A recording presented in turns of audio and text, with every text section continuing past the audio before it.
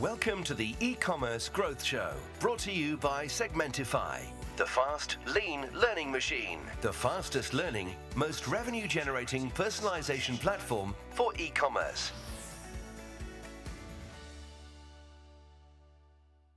Welcome to the e-commerce growth show. Well, it's another lovely hot day today, and actually I had night number 2 in the tent last night. Kids were a little bit better, and I always fall asleep when I put them to sleep, so I actually ended up going to bed by about 9 and woke up at 5:30 this morning, and now I'm getting a feeling for how the kids feel at that time in the morning when they kind of usually jump into my bedroom and jump all over me. I actually felt pretty fresh this morning, so 5:30 I was up, getting the breakfast, so all good. Anyway, so this channel is, as you know, all about helping e-commerce retailers grow their business, grow more revenue. But also we've had the honor, as you know, to support those who have been a little bit affected by COVID. And I have the pleasure of introducing a lady called Natalie James, who is runs a consulting company called eConceptConsulting. Has been in business for about 5 years, specializing in consumer packaged goods, which, as I know now, CPGs is what I learned from Rachel Pride the other day. Those things that are basically lining the aisles of the supermarkets, from tea bags to hygiene goods or whatever. Actually, Natalie at the moment is in Biarritz, of all places. I can think of worse places to be. Blistering heat, I believe, and waiting to come home. And her husband works for Quicksilver, so they're waiting to relocate back to the UK. But I'm super excited to introduce Natalie. Hello, Natalie. Hi, Phill. How are you? I'm good, thanks. How are you doing? Yeah, really good, thanks. Good to speak to you today. Yeah, not at all. And I hear the weather's great over there as well, right? It is. It's absolutely gorgeous at the moment. We've been really lucky, like I think you guys have over in the UK as well. Had gorgeous sunshine, which makes a huge difference to the day. Absolutely. Well, why don't we start with you sort of telling us a little bit about something about yourself. And you mentioned maybe to ask you about a challenge you've overcome in the last sort of 12 months. Probably related to Brits, right? Yeah, sure. I think it's funny. We had this, as you mentioned just earlier. So coming up to 3 years ago, my family and I had the opportunity with my husband's work to move over to Biarritz. I'll be honest with you, I didn't even know where it was. And I know. And little did I know at the time, it's actually Europe's surf capital, hence obviously Quicksilver being here. It's an awesome place to live and work. But yeah, we sort of thought we'd go ahead with it and give it throw ourselves into it. But one of the biggest challenges we decided to go after was to take up the chance to learn to surf, of course. Absolutely. So it's not something I've ever done before, and certainly wasn't something I was planning on doing. But lo and behold, I think I sort of pulled together a group of other girls in the area, and we with an instructor, and then we decided to try and learn as quickly as possible. And so we went out for sort of 6 months, weather permitting, whenever we could. And I was battered by waves and face planted and fell in like numerous times. But now I can finally say I can catch a wave by myself. Amazing. Definitely one of the hardest challenges I think I've ever faced. The language and the culture's one thing, but that was just on a different scale. So I have total respect for pro surfers, because it's really difficult. I know. Tell me about it. I've never had that opportunity, so I'm a bit gutted actually. But on and off for like decades, I've gone down to Devon in our little caravan down in Bratton Fleming, and tried weather permitting, which is like twice a year or something, when I need these perfect like conditions of 3 foot clean to do anything.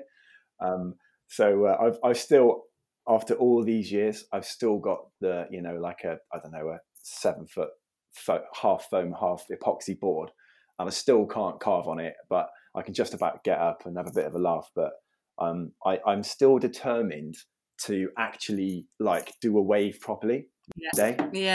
But I still haven't nailed it yet. So when you come back over, I need to sort of knock on your door and get some tips, or maybe you can take me out on the waves, right? Give me some lessons. Yeah, right. Oh, fantastic. So Anyway, so moving on to the sort of overarching theme of today's chat. Yeah. I'm really interested to talk to you about this, obviously from your expertise from a consulting perspective, but you picked up on this thing which is really interesting and I think very relevant for the moment, which is all about the older generation of shoppers. And this kind of cohort, this demographic of people who probably historically haven't really had to do a lot or had much inclination to buy online. Yeah. All of a sudden found themselves through COVID and the lockdowns and so on, forced online. Mm-hmm. And so in the wake of the fact that lockdowns, I don't believe are going to go away anytime soon. It could be cyclical, in the sense of maybe managing COVID on a long-term basis, or even if it isn't, online buyers, from that generation are now going to be buying online. You were kind of mentioning that there might well be a gap in the way in which brands are serving that particular demographic.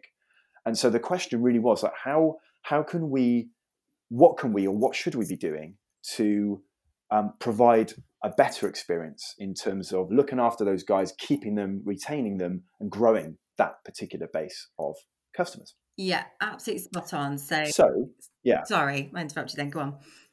No, go for it. I was just going to say, tell us, kind of from a summary point of view. Absolutely. Yeah, you summarised it really well there, and I think it's probably stemmed from me speaking probably to my own sort of relatives, family members, and obviously just a bit of research online that these people have been faced with a 3-month lockdown, and it's been really quite scary for them. And like you said, they've been forced to shop online, whereas they've probably been a little bit concerned about doing that, and it's pushed them into a new shopping habit. And I genuinely don't believe that when this lockdown is lifted after 3 months, I know for certain my mother won't be, will just be, flinging open the door and going straight to her nearest supermarket. There's still going to be a lot of concern there. So it's really important that we sort of look at how all the different online platforms and how brands, what can they doing differently, like you said, to nurture those new client base, because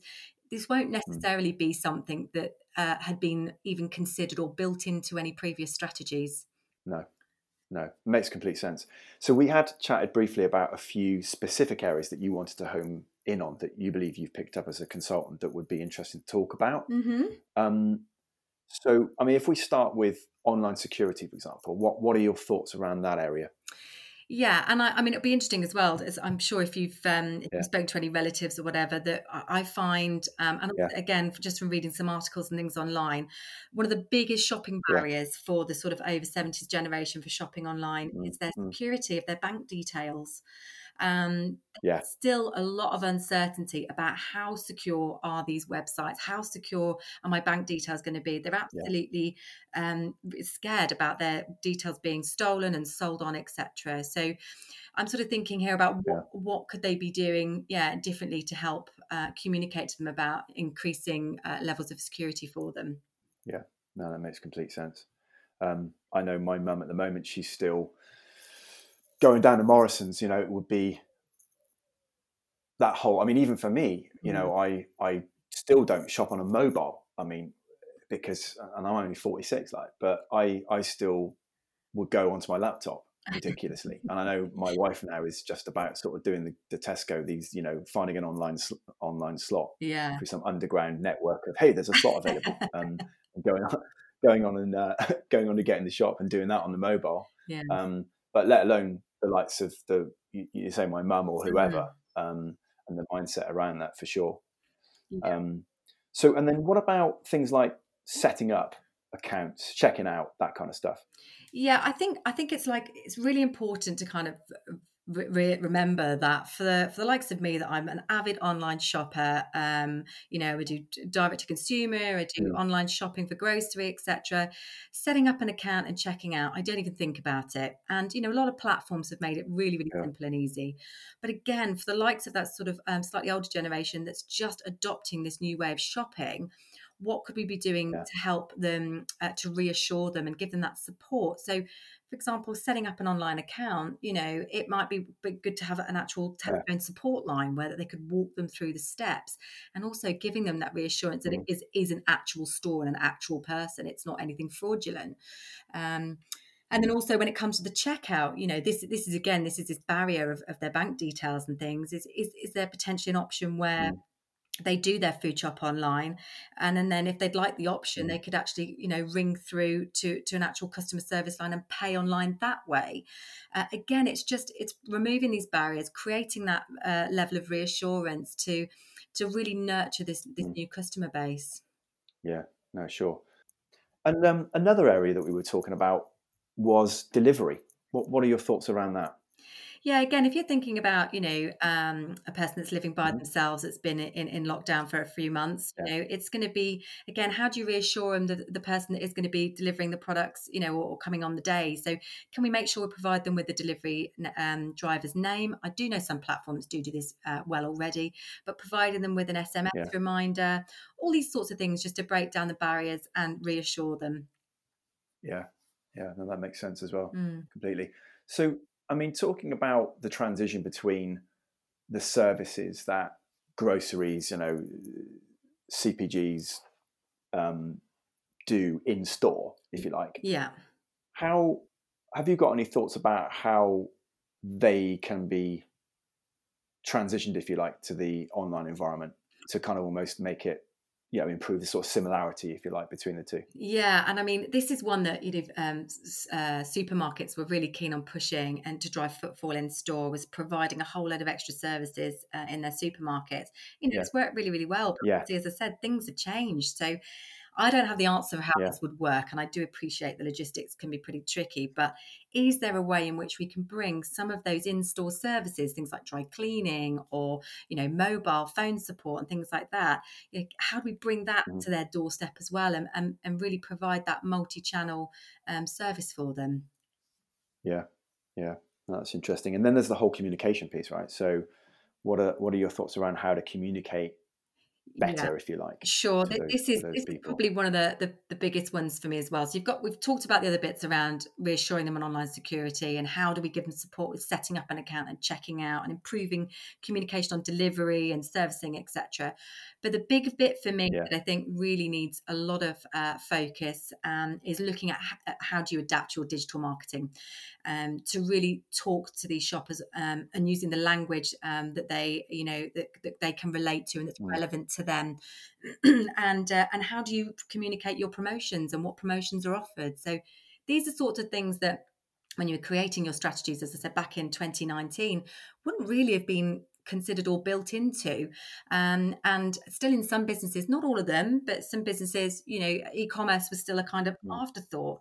And so it really is here, like, okay, this is the time where online is at the forefront, and it's a new change of market dynamics. So how can digital marketeers change the way in which they talk to this new shopper base? And I think for me, it's going to have to, you can't just do it in isolation. These sorts of things you're going to have to pick up with your retailers and your pure play customers, because you're going to need to brainstorm these things together cross-functionally with your internal teams and your external teams, where you can try and, you need to pull together these new initiatives, these new plans, so that you can implement them efficiently and quickly.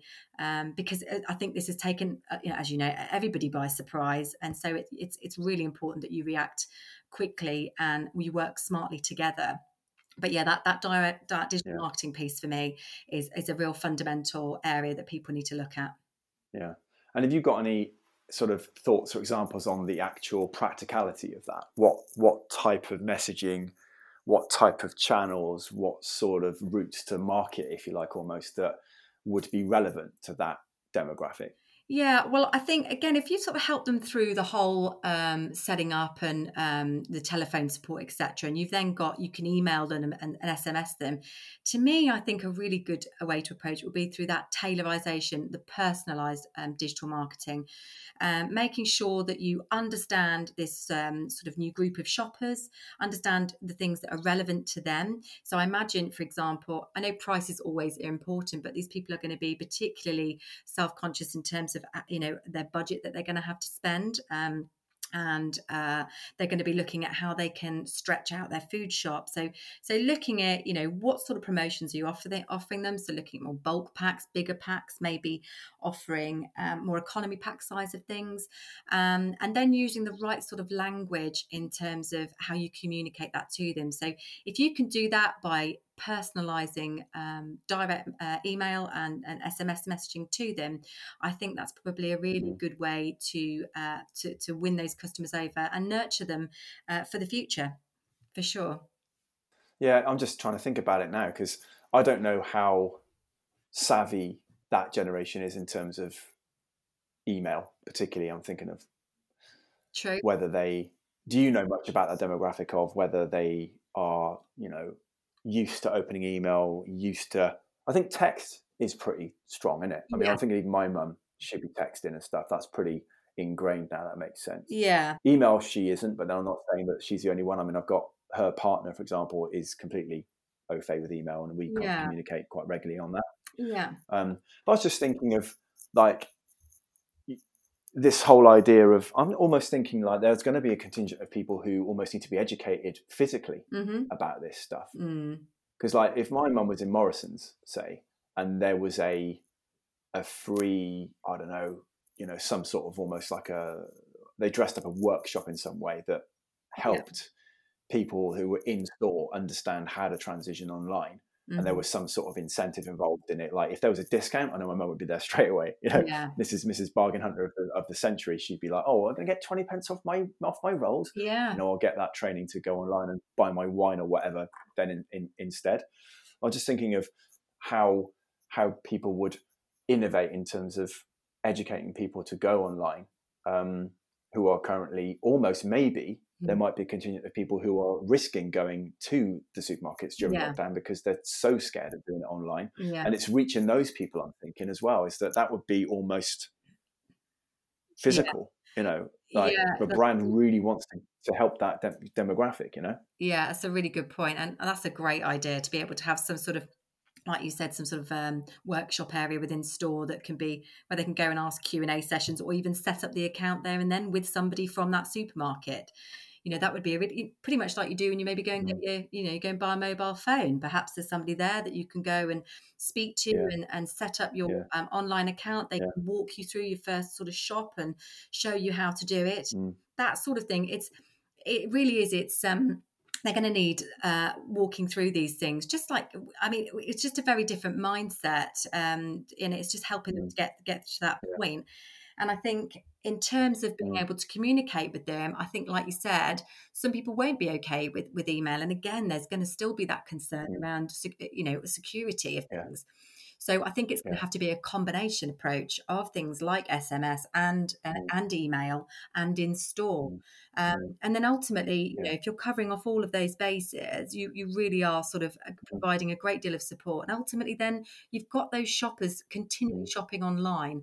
And if you do all the things like the sort of things that I recommend in terms of making sure that you improve user experience and that you can optimize conversion rates, you're going to be making sure that those shoppers are also increasing their basket spend. So hopefully it's providing that good service for them, but it's also meaning that your business obviously still gets to be able to churn out what it needs to to work online. Yeah.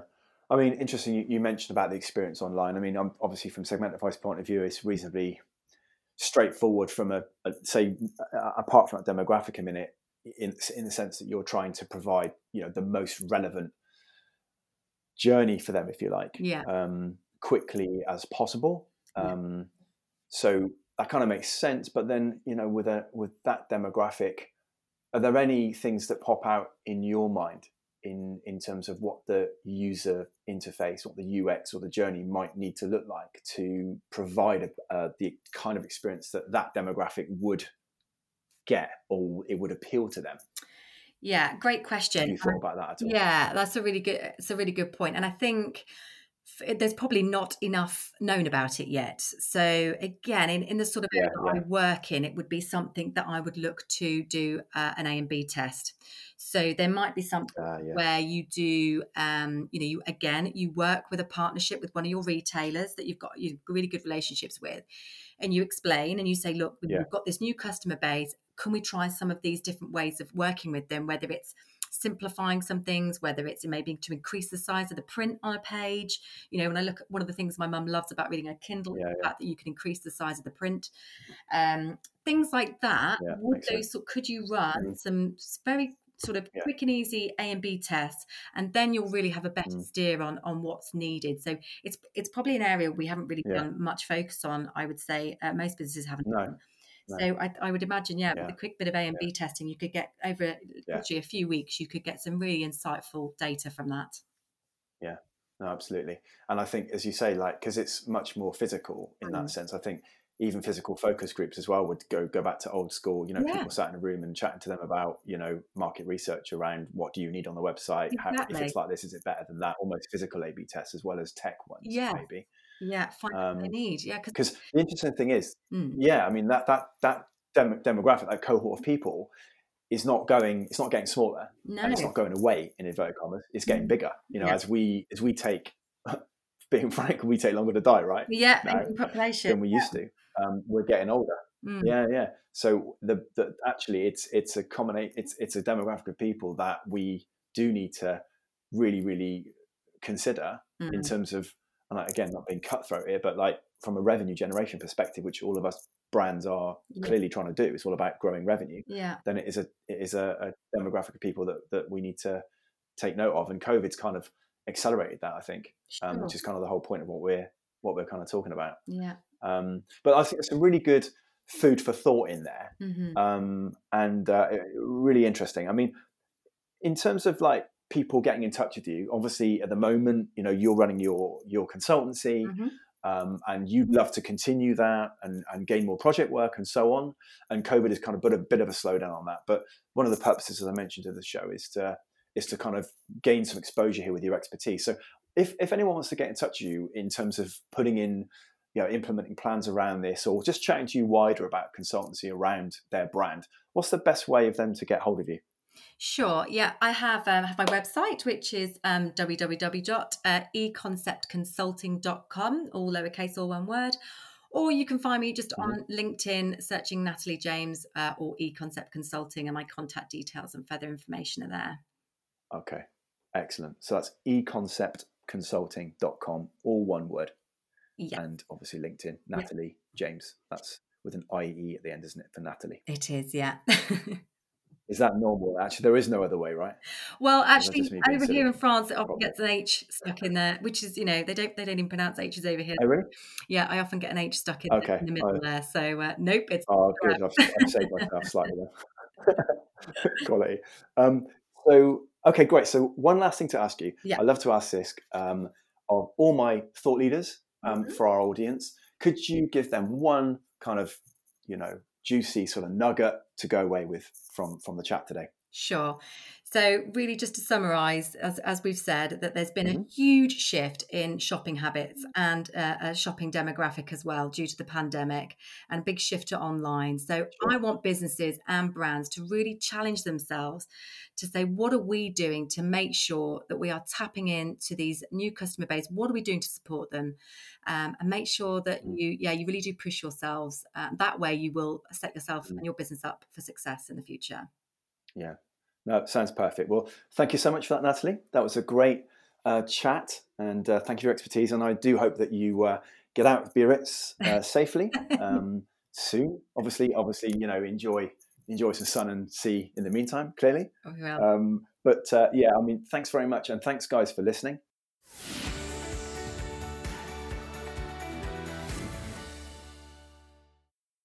it just remains for me to say that if you haven't done so already, please do sign up at segmentify.com/podcast. That way you'll get hold of all the podcasts that are already announced. They're already available there, and any future ones that we're bringing out, and clearly to be able to support people like Natalie at the moment in particular, whilst we're in lockdown and COVID and so on. If you've got any questions or any particular topics that you want us to research and talk to people about, or of course, if you want to be involved in the show, please email me anytime at phill@segmentify.com. And just have a great day, guys. Stay safe and strong. Thanks again, Natalie. And we look forward to seeing you all again. Put us to the test and let us prove we can drive more revenue for you. Sign up for a completely free proof of concept or split test against your current provider. Set up and optimized by our team within a few days at segmentify.com/demo.